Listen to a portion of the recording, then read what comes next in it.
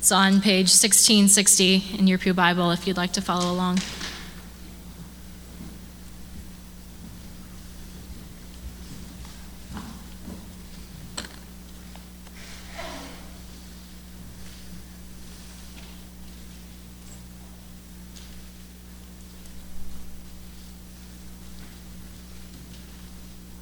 This is what's happening right after Peter and John have healed the lame man in the temple. The priests and the captain of the temple guard and the Sadducees came up to Peter and John while they were speaking to the people. They were greatly disturbed because the apostles were teaching the people, proclaiming in Jesus the resurrection of the dead. They seized Peter and John, and because it was evening, they put them in jail until the next day. But many who heard the message believed, so the number of men who believed grew to about 5,000. The next day, the rulers, the elders, and the teachers of the law met in Jerusalem. Annas the high priest was there, and so were Caiaphas, John, Alexander, and others of the high priest's family. They had Peter and John brought before them and began to question them. "By what power or what name did you do this?" Then Peter, filled with the Holy Spirit, said to them, "Rulers and elders of the people, if we are being called to account today for an act of kindness shown to a man who was lame and are being asked how he was healed, then know this, you and all the people of Israel. It is by the name of Jesus Christ of Nazareth, whom you crucified, but whom God raised from the dead, that this man stands before you healed. Jesus is the stone you builders rejected, which has become the cornerstone. Salvation is found in no one else, for there is no other name under heaven given to mankind by which we must be saved." When they saw the courage of Peter and John and realized that they were unschooled, ordinary men, they were astonished and took note that these men had been with Jesus. But since they could see the man who had been healed standing there with them, there was nothing they could say. So they ordered them to withdraw from the Sanhedrin and then conferred together. "What are we going to do with these men?" they asked. "Everyone living in Jerusalem knows they have performed a notable sign, and we cannot deny it. But to stop this thing from spreading any further among the people, we must warn them to speak no longer to anyone in this name." Then they called them in again and commanded them not to speak or teach at all in the name of Jesus. But Peter and John replied, "Which is right in God's eyes, to listen to you or to him? You be the judges. As for us, we cannot help speaking about what we have seen and heard." After further threats, they let them go.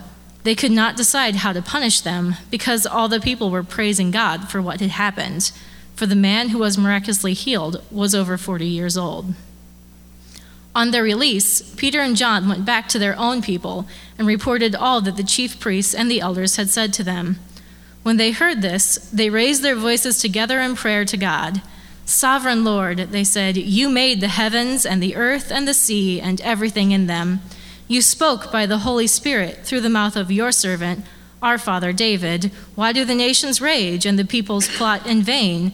The kings of the earth rise up and the rulers band together against the Lord and against his anointed one." Indeed, Herod and Pontius Pilate met together with the Gentiles and the people of Israel in this city to conspire against your holy servant Jesus, whom you anointed. They did what your power and will had decided beforehand should happen. Now, Lord, consider their threats and enable your servants to speak your word with great boldness.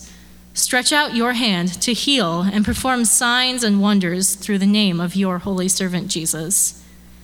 After they prayed, the place where they were meeting was shaken, and they were all filled with the Holy Spirit and spoke the word of God boldly.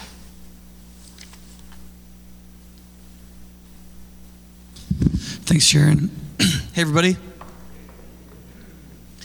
Bob Grauman is going to be bringing the sermon this morning. If you know Bob, great. If you don't, Bob's been a member of this church for a long time. He has a small pile of graduate degrees in theology and education, stuff like that.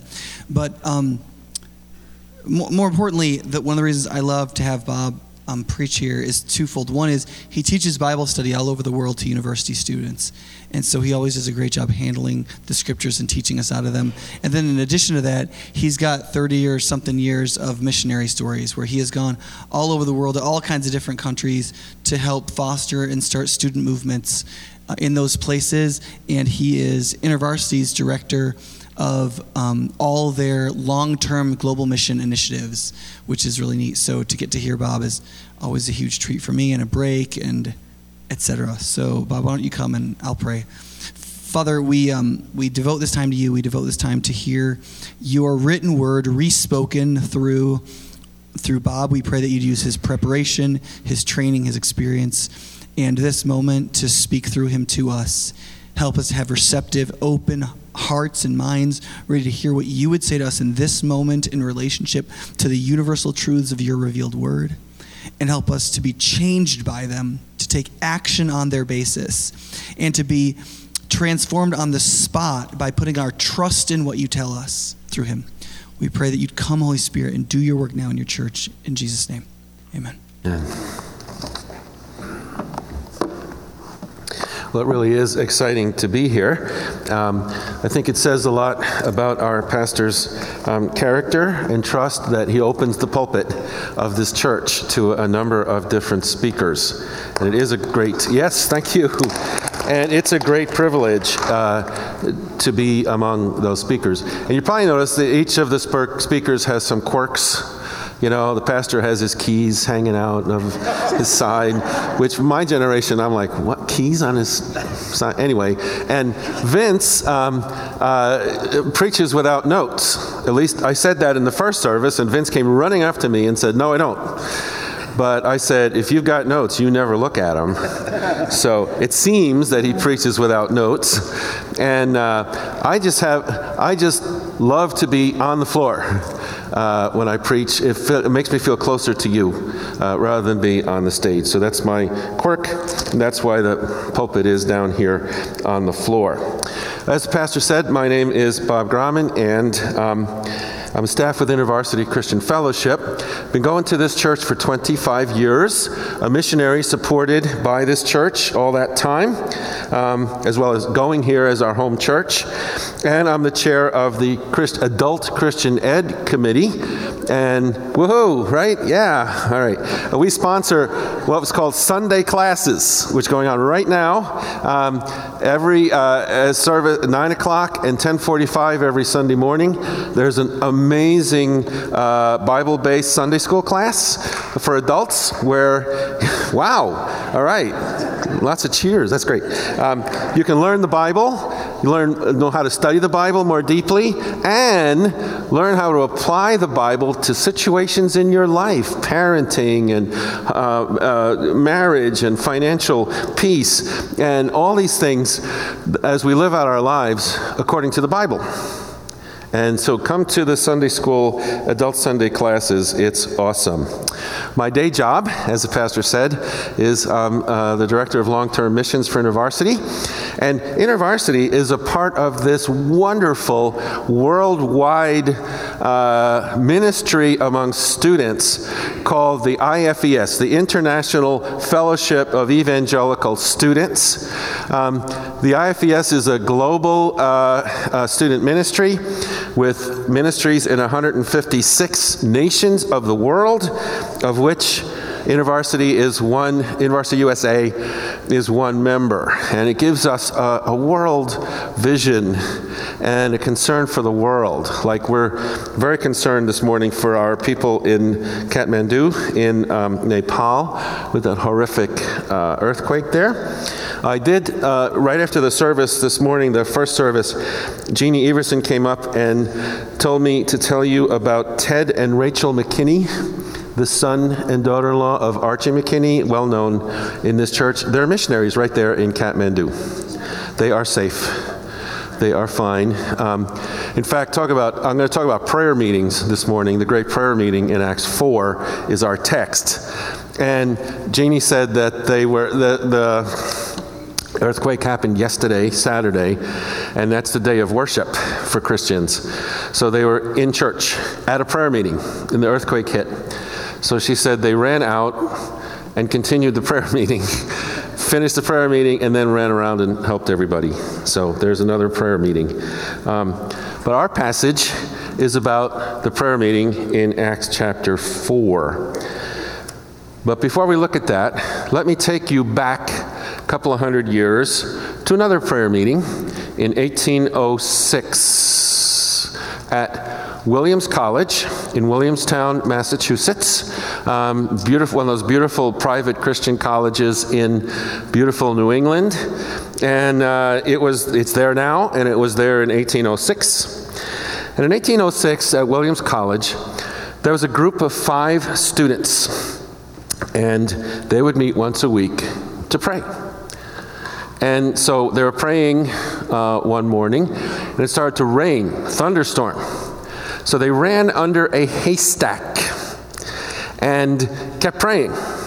And as they were praying, each of them felt a call from the Holy Spirit to be a missionary. So they made a pact. I don't think they bumped whatever the kids do today, but they made a pact to all be foreign missionaries. So they went to their churches and they said, I'd like to become a missionary. Would you support me? But in 1806, there was no such thing in North America as a foreign missionary. They didn't exist. So the churches didn't know what to do. So these 5 students got together, some pastors and friends, donors, and got together a board. The North American Board of Missions. The first missionary board in North America. Well, that was called the Haystack Prayer Meeting, and it affected the world because from the North American Board of Foreign Missions came ultimately 20,000 missionaries, started by these 5 university students. And at Williams College today, there's a memorial. The only memorial in the whole world at a secular university to a prayer meeting, to the Haystack Prayer Meeting. And on that memorial is a little sign that says, on this site, in the shelter of a haystack during the summer storm of 1806, 5 William College students dedicated their lives to the service of the church around the globe. Get this sentence. Look at that sentence. Out of their decision grew the American Foreign Missions Movement. You hear that? The American Foreign Missions Movement. Any missionary who's gone forth from America to the foreign missionary field owes a debt to this prayer meeting. That's where it started. That's where the American Foreign Missions Movement started, with 5 students praying together. They changed the world by praying together. Every missionary owes them a debt. 5 students praying together. So our passage is about another awesome prayer meeting in the book of Acts. But let me frame it a little bit. Just before, and you turn to it in your Bible on 1661, or look up there. Before our passage, it starts in 23, verse 23. Beginning of the passage read so well. Peter and John had healed a lame man by the power of Jesus, a man with a bad leg who was begging. And they were called in to the temple, where they stood before all the rulers, the elders, the teachers of the law, Caiaphas the high priest, Annas the high priest. They were all there for this interrogation of Peter and John. And in verse 7, the high priest tossed them a softball question. Right? They had Peter and John brought in and said, "By what power or name do you do this?" I'm sure Peter smiled. All right, that's a great question. And he hit it out of the park with his answer. In verse 10, salvation is found in no one else. There's no other name given among heaven by which we must be saved. We did this O rulers of the nation, high priest, and all of the religious leaders, we did this in the name of Jesus. So it wasn't us who did it. It was Jesus who did this. And then, like I say, verse 12, there's no other name. There's no other name by which we must be saved. And, I work in university student ministry. And if you went to the university here or anywhere in North America or in the Western world, or probably all over the world, and gave a talk about the gospel and asked for questions, I would guess one of the first three questions would be, how can you possibly believe there's only one way to God? In this day and age, with pluralism, and why aren't, God's at the top of the mountain, why aren't there many paths up the mountain to get to God? Isn't it too exclusive to say there's only Jesus? But that's what these guys said. At the possible cost of their lives, there's no other name. Not through keeping the Jewish law, not through, the Old Testament traditions, only through faith in Jesus. And for some reason, that's really hard for people today in our postmodern world to understand. And I have a kind of almost a silly illustration of that really helped me understand this. Suppose I was a great medical researcher, and I actually, with my team, discovered the cure for cancer. And then, like a good researcher, I took that cure and I tested it and tested it and tested it with people all over the world, from every nation and culture and political background and ethnicity.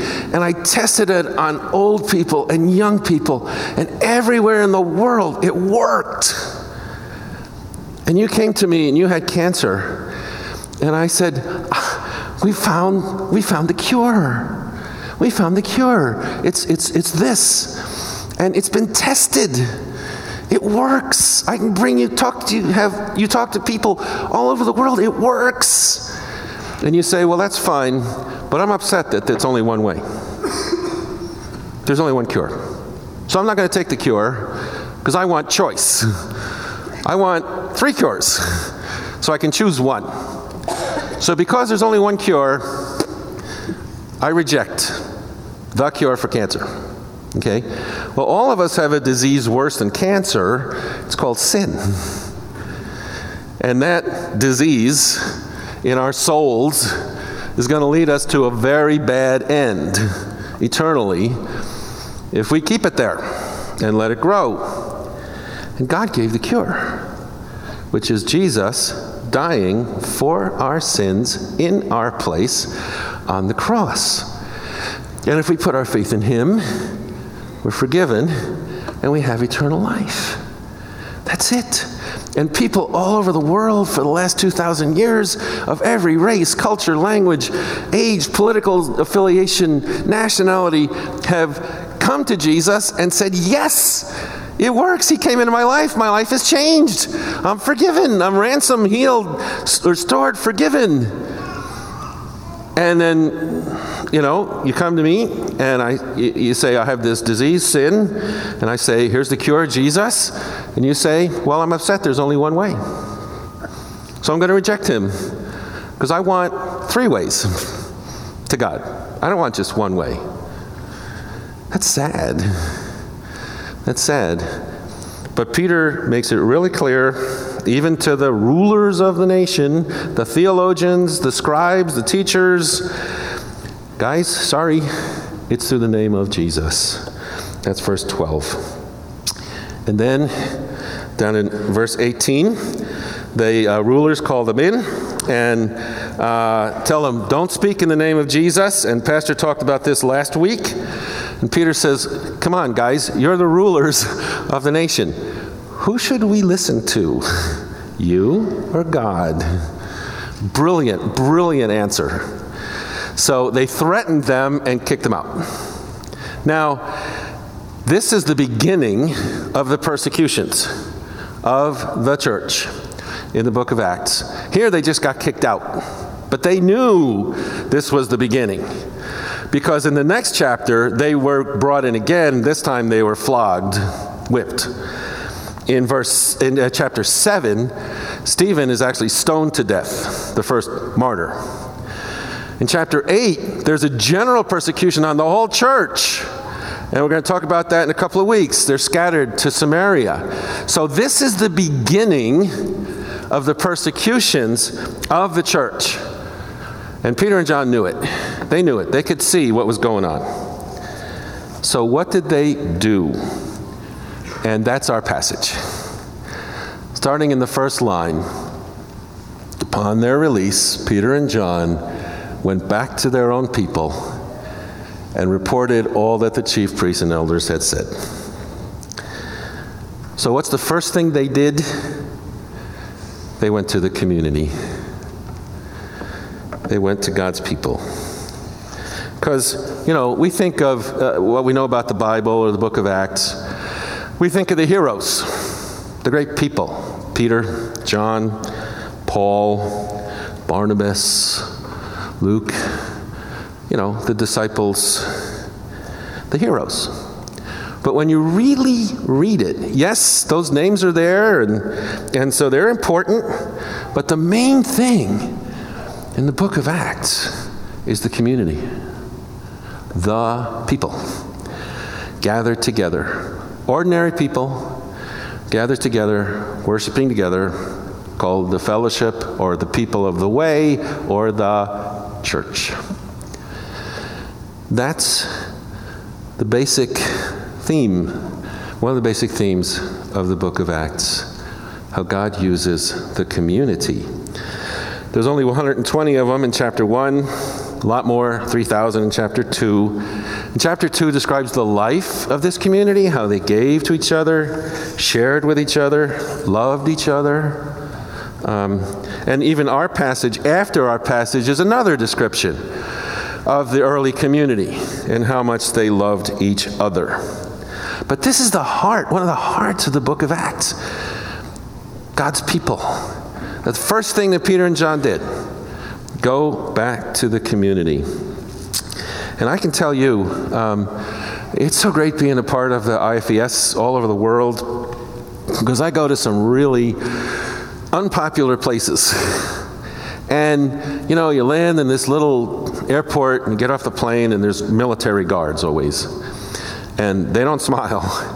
They glare at you, and you kind of walk past them, and you get to the passport control where they glare at you again, and they ask hard questions. What are you doing here? Why are you in our country?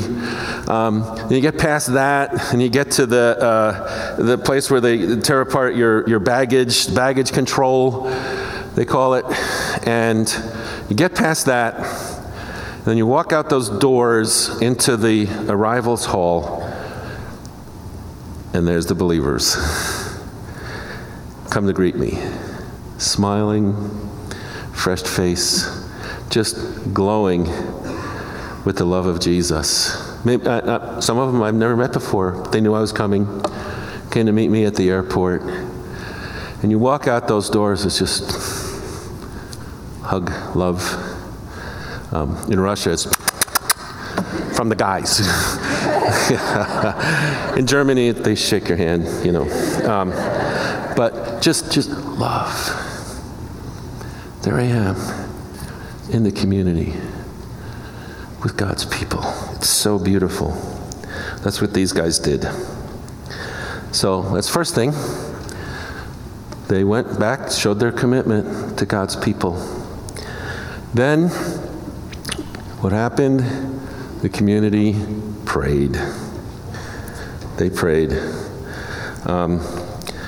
They heard this. They raised their voices together in prayer to God. Together, they prayed, Sovereign Lord, Sovereign Lord. That's how they started. Get their eyes on God. Lift praise to Him. Sovereign Lord. What does sovereign mean? It means a king. The noun means a king. a supreme ruler. The adjective sovereign means possessing supreme power or in control. First thing they did as they started their prayer, looked to God and said, God, you are in control. The nations are against us. The religious rulers are against us. Things are going wrong. You're in control. That's what we believe. That's the first thing we say in our prayer of the early church. God, you're in control. And I tell you, that's one of the first foundational things we need to believe. Pastor said a couple of weeks ago something that really has stuck with me. He said in his 37 years of life, this is the worst he's ever seen the world. And I sat there and I said, yeah, I'm 30 years older than him, almost. In my 66 years, I've never seen things this bad. I've never seen so much horror, so much terror, so much murder, so much senseless violence, so much racism, so much bad feelings, so much, even politically, how they just hate each other, it seems, on both sides. It's just horrible. And I don't understand how you can read the newspaper or watch the television for more than 5 minutes and not go absolutely crazy if you don't believe in the sovereignty of God. Because otherwise, it's just chaos. It's foundational to believe God is in control. Even things like disasters, problems.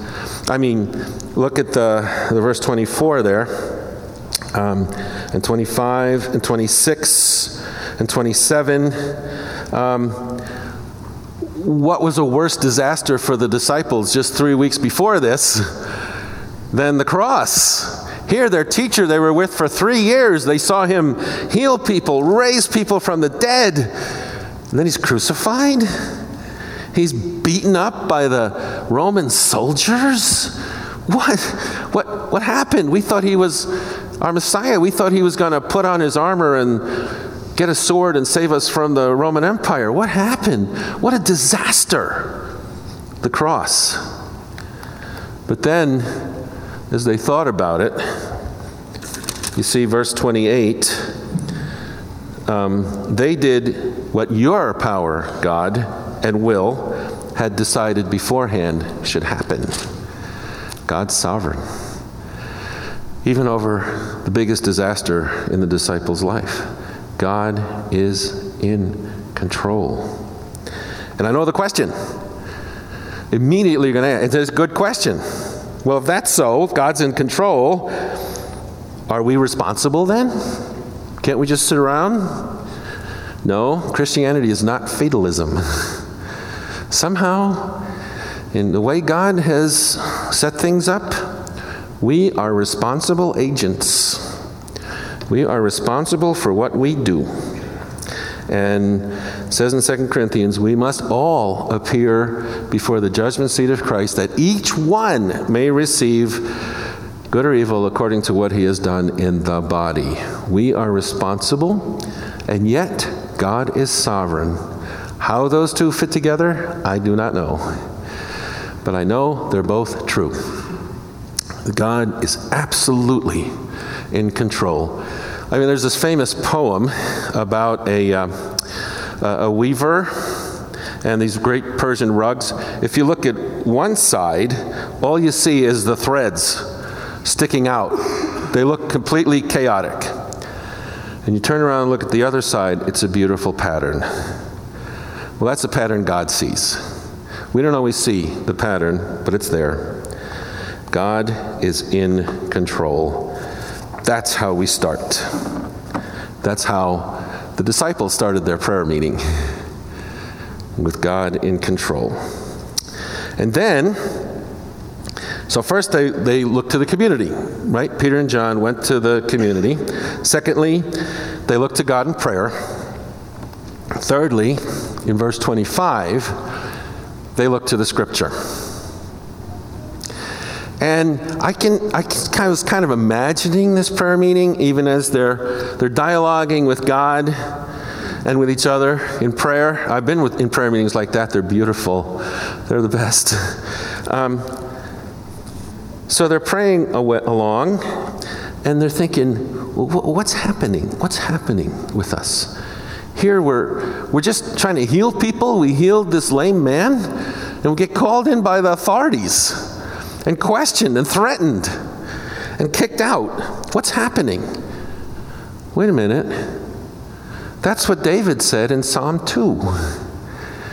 Psalm 2 is a psalm of David, and he describes in the first 3 verses of Psalm 2, he describes the fact that the nations, the kings of the earth, will gather together against God and his Son. Yes, it says that there in Psalm 2, around verse 6 or 7, that the nations will be against God and his Son.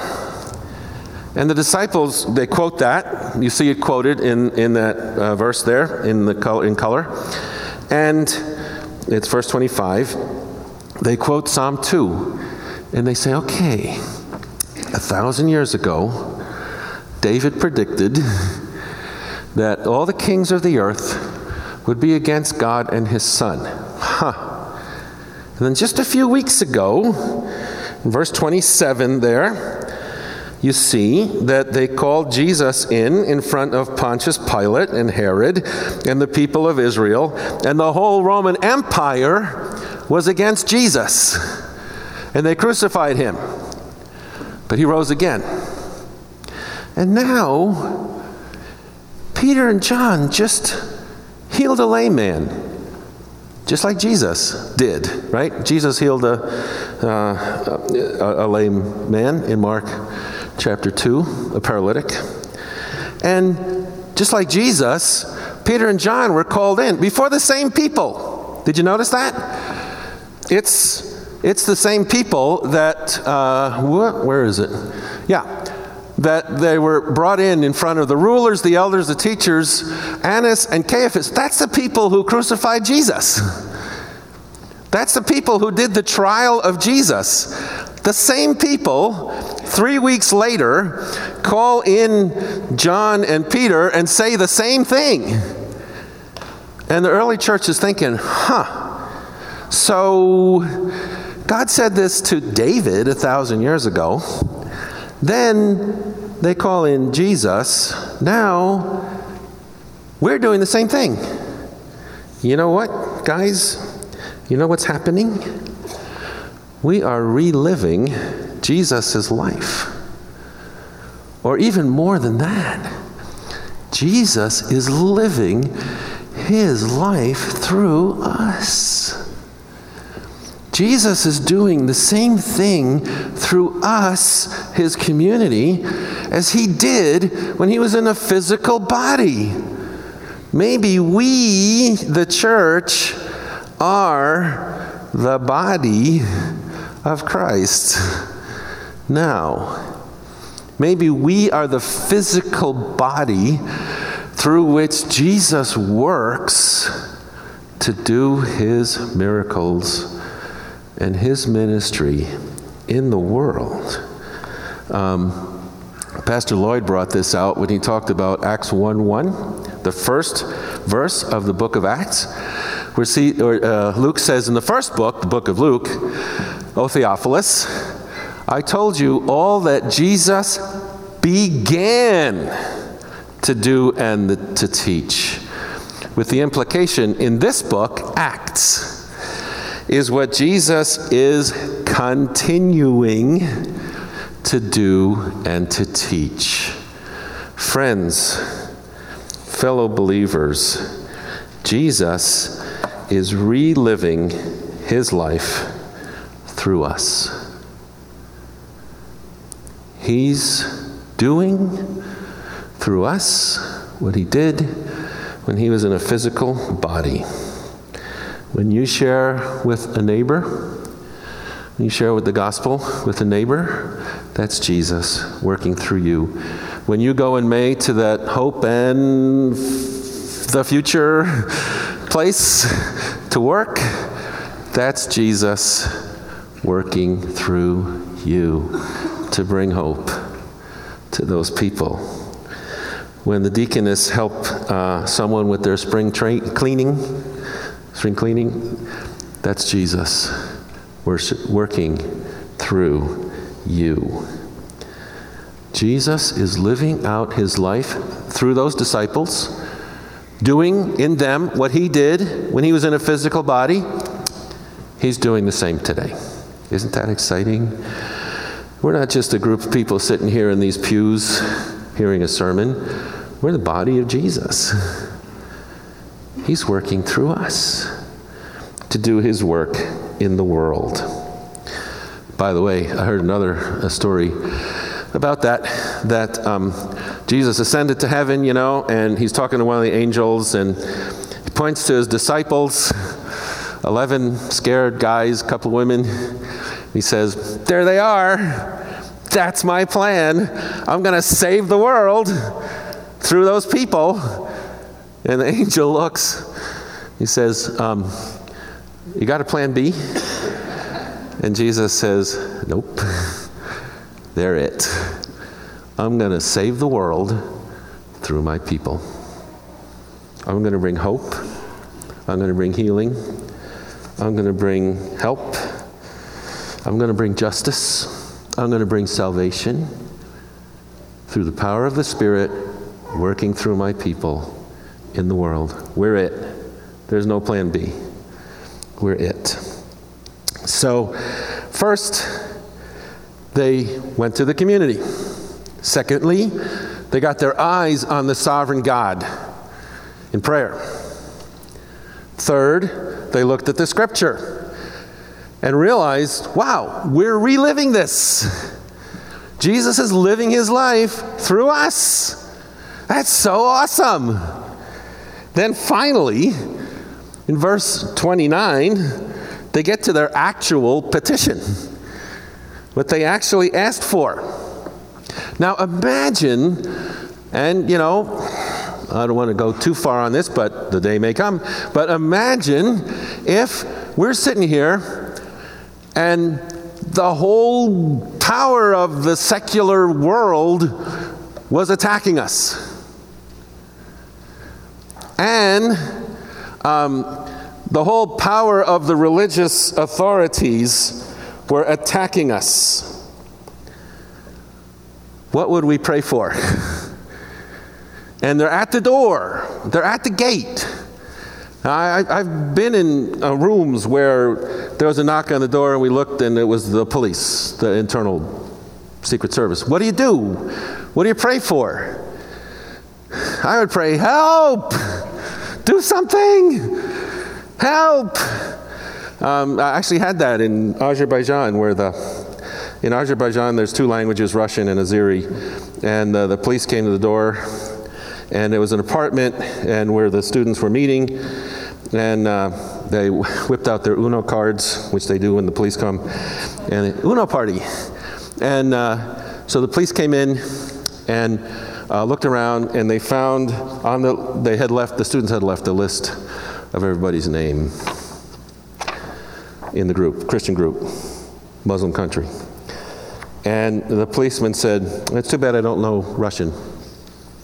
I can't read this. He walked away, right? So that's what we would pray, like, help, blind their eyes, right? What did these guys pray?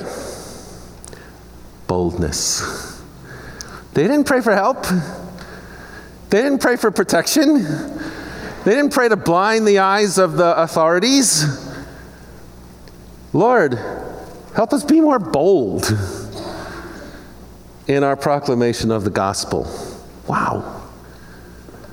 And what is boldness? I define it as just a really clear, respectful statement of the truth.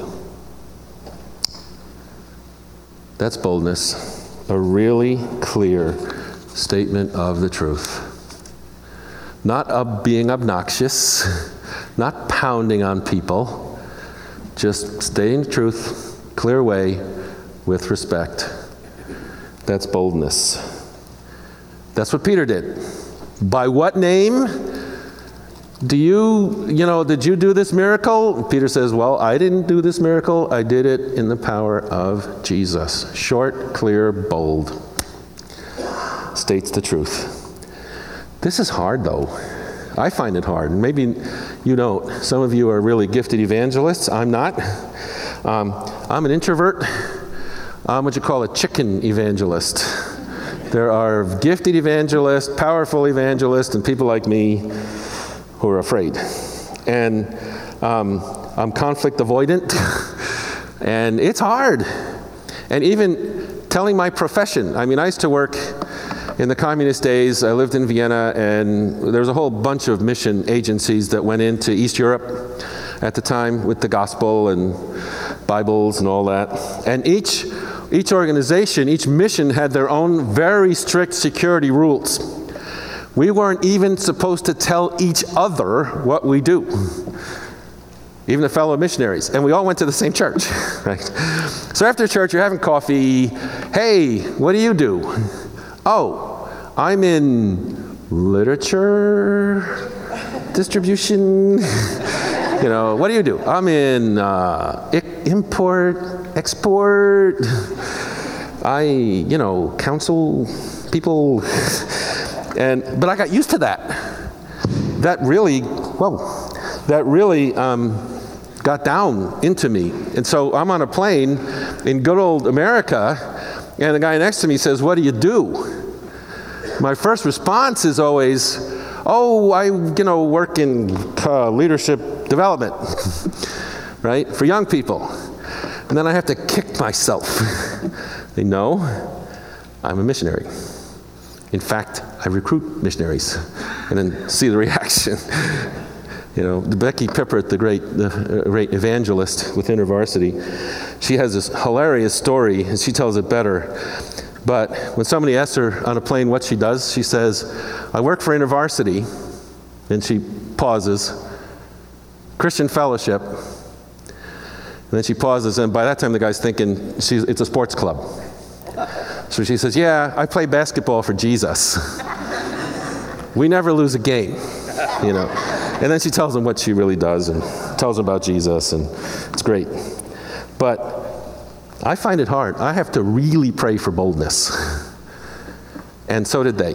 So if you see in verse 29, they prayed for boldness.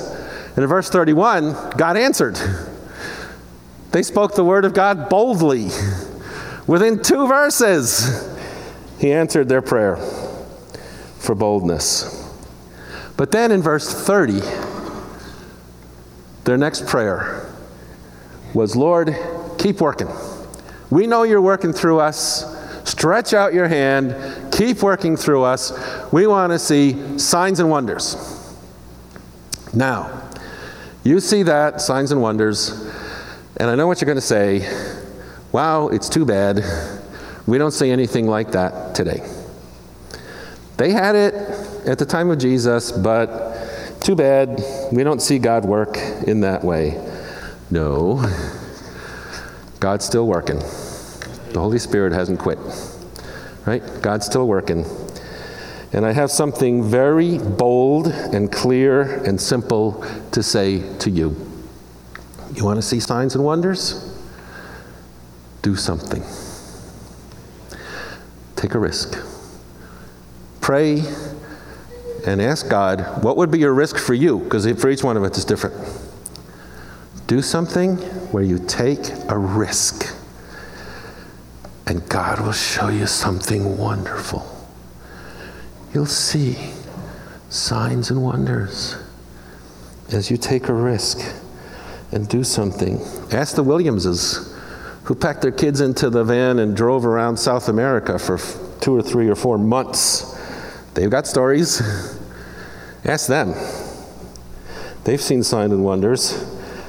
Ask Mark Finley, mild-mannered airline pilot, who went to Ukraine to hang out with some students 2 or 3 years ago. Now he's got these relationships, and he sees God working in their lives. he sees signs and wonders. Ask the Sherbecks.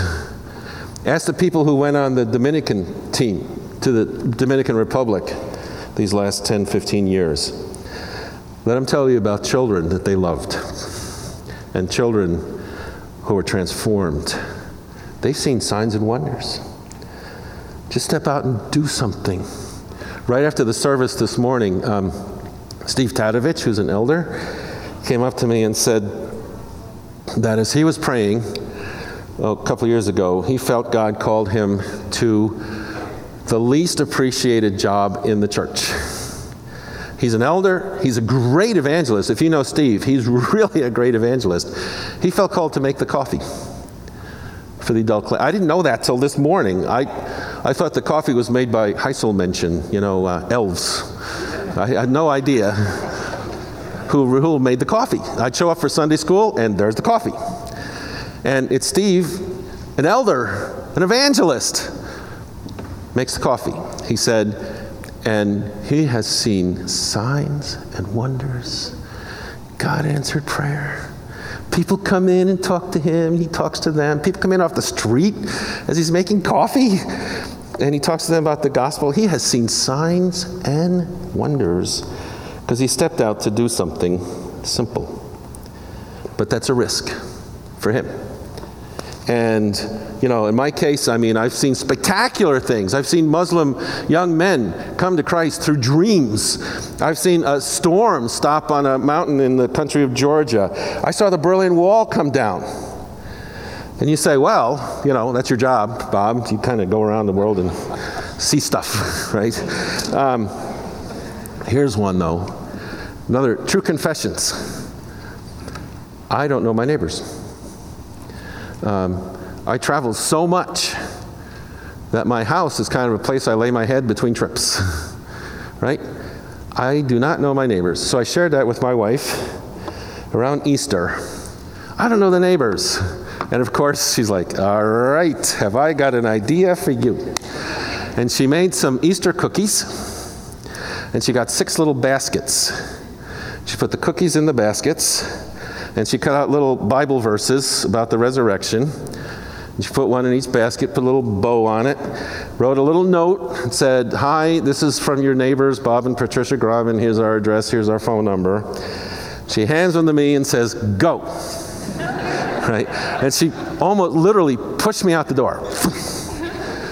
So I'm going out the door with 6 cookies baskets the day before Easter, and walking across the street, I was scared. Heart pumping, flushed, nerves. I'm an introvert. I can face down, stuff in Romania, but walk across the street with a box of cookies, that's hard. Okay? And so, walk across the street to 2 houses in front, 2 houses in back, 2 houses on the side. And 6 houses, 1 guy wasn't home.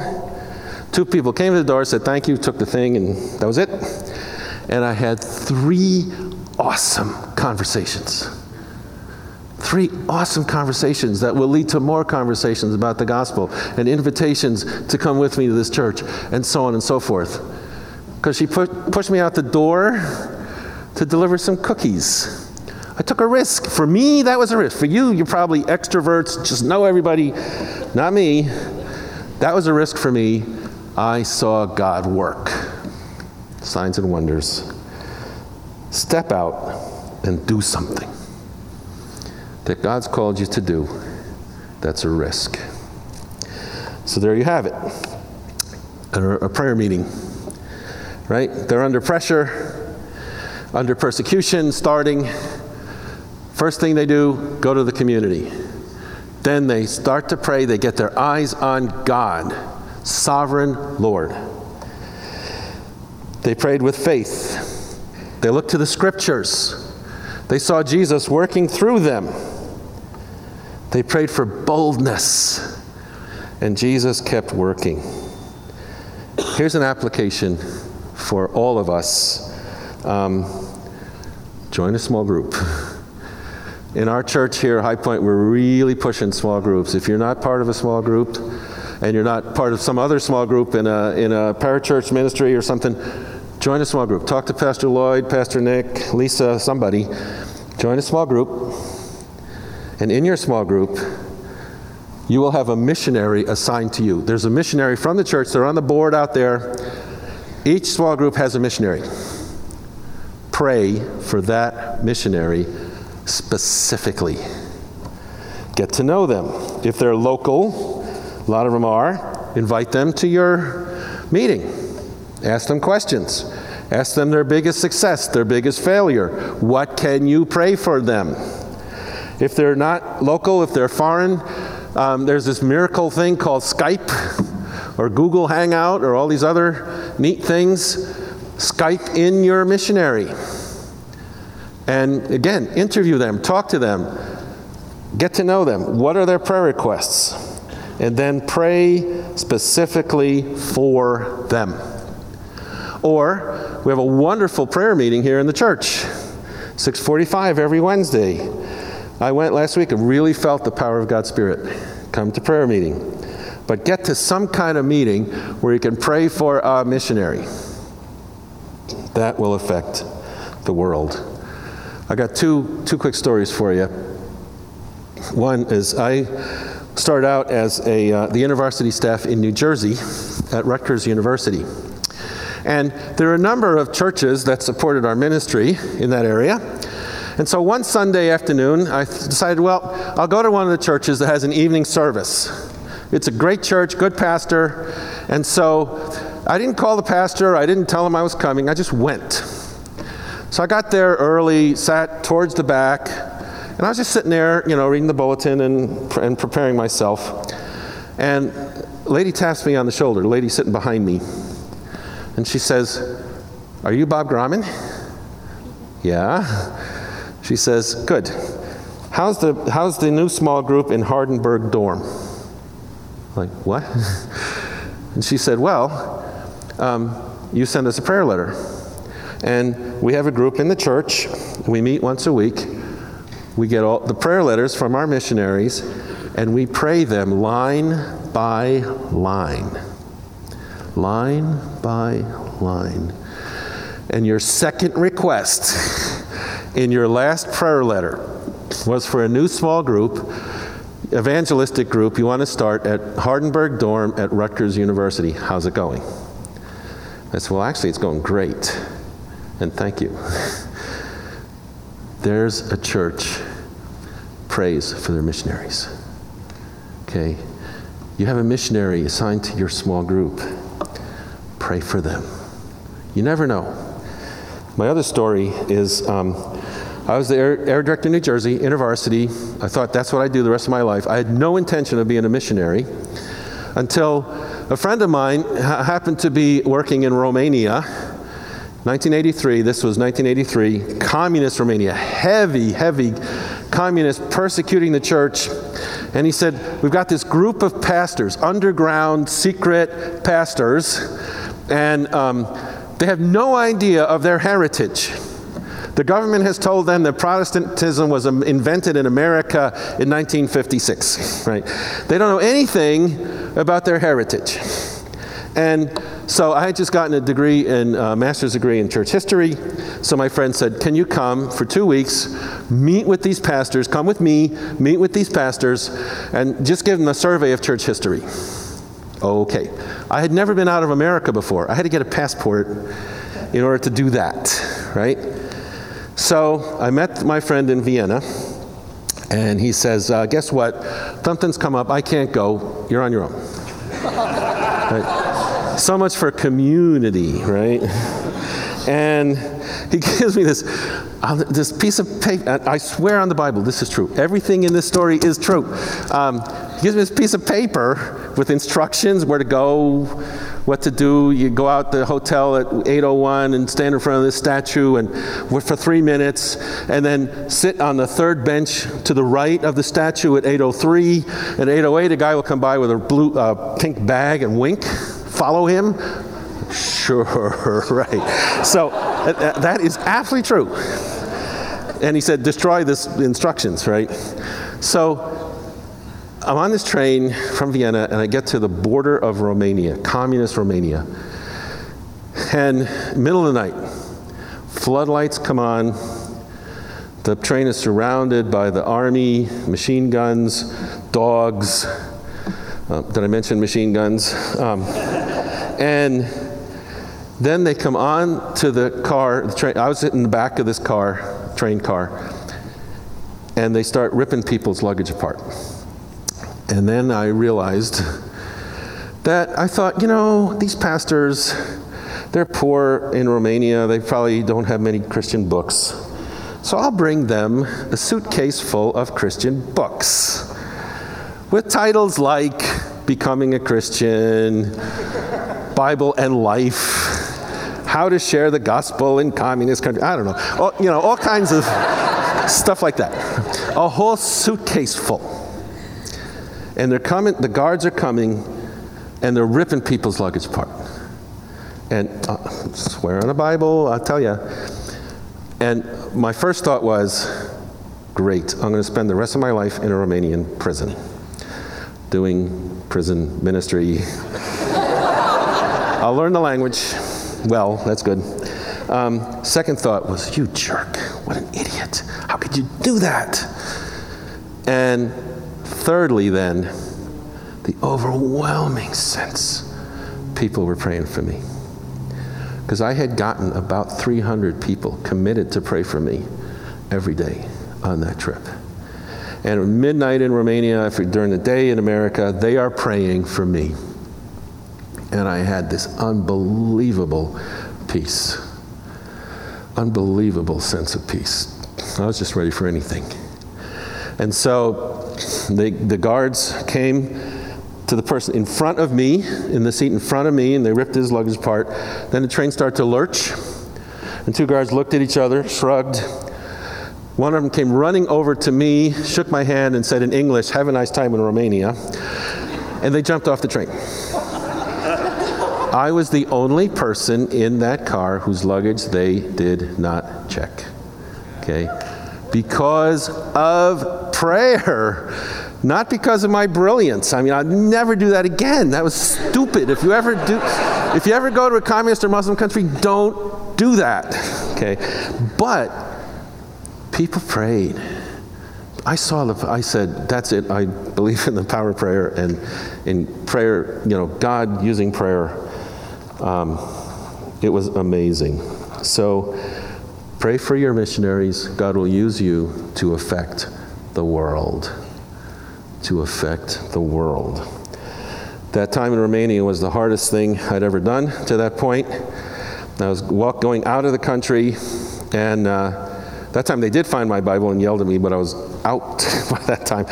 But I thought, yes, this is the hardest thing I've ever done. I want to do this the rest of my life. And I did. And so that prayer for me, that changed me. That changed me. When you pray for missionaries, God uses you to affect the world. And that's how I was going to end this talk until 3 weeks ago, on April 2nd, I think. April 2nd. Let me go ahead to it. To Garissa College in Kenya, where we have an IFES group, an InterVarsity style group. Christian students meet there, a lot of them, on that campus. And they have a daily prayer meeting at 5:30 a.m. every day. Very committed students. They pray every day at 5:30 a.m. And on April 2nd at 5:30 a.m., on the dot of 5:30, the terrorists showed up. They shot their way into the college, and the first thing they did was throw a hand grenade into the prayer meeting. Killed all the students. Then they went into the dorm and systematically killed 136 other Christian students. They went room by room, and either they said to the student, quote something from the Quran. If they couldn't, they shot him. Or, are you a Christian? If they said yes, you're dead.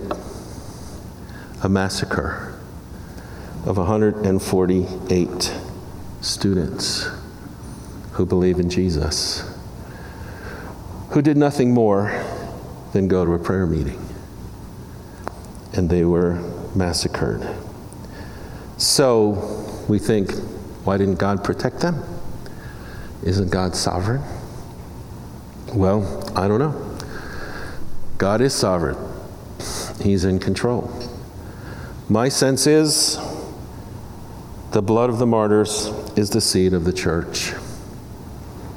My sense is within 2 years, we'll see a revival among students in Kenya. Maybe a revival among students in America and throughout the world, as students, Christian students, consider the possibility of a gun in their face and the question, are you a Christian? And when they come to Christ and get baptized, they have to realize, yes, this could cost me my life. If the young people in America would realize that, there would be a revival in this country. And those students are now worshiping Jesus. He's wiping away their tears. They're in a place where there's no more tears, there's no more sorrow, there's no more terrorists. There's just the joy of worshiping Jesus. And I think, my opinion, at the great banquet in the last day, the great banquet of the King, the marriage banquet of King Jesus to the church, I think there'll be a head table. And I don't think Billy Graham will be there on the head table, even though he's led more people to Jesus than anybody in the history of the world. I'm not sure if Bill Bright will be at the head table, even though he's founded an organization that has led millions and millions of young people to Jesus. I think at the head table will be some 18-year-old African students who went to prayer meeting at 5:30 in the morning, because prayer meetings are revolutionary. God uses them to change the world. When you pray for missionaries, and by the way, Satan hates them. Satan hates them. That's why they're persecuted. And let me say too, I hope this isn't yours. I hope this isn't yours. But I can imagine a prayer meeting, a small group meeting where people come together here in Madison somewhere, and they have a great time, and they eat, and they share, and they fellowship, and they talk, and then they say, oops, time to go. Joe, would you close in prayer? They forgot to pray for their missionary. They missed a chance to affect the world. When you pray,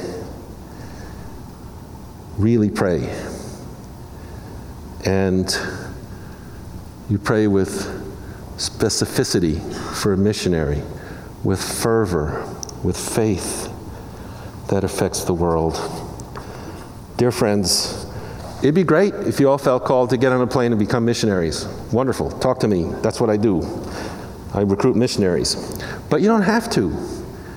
To change the world, to affect the world, what you have to do, be bold in your witness, come together with the community, seek God, sovereign Lord, then pray specifically, boldly, passionately for each other, for your friends, and for a missionary. And the room will shake. Amen. Let's pray. Jesus, thank you for giving us this avenue of prayer. Lord, forgive us for making it just a cliche. Oh, I'll pray for you. Lord, help us to be people of passionate, prevailing prayer. I pray for the small groups in this church and the small groups in InterVarsity and Crusade and NAVS and the other groups on campus that are praying. Lord, help them to pray with passion. And as those 5 students 200 years ago, Lord, maybe you'll call some of them to be missionaries, but you'll call all of them to affect your world. Thank you, Lord. You're the sovereign God. You're in control. We just want to follow you. In Jesus' name, amen.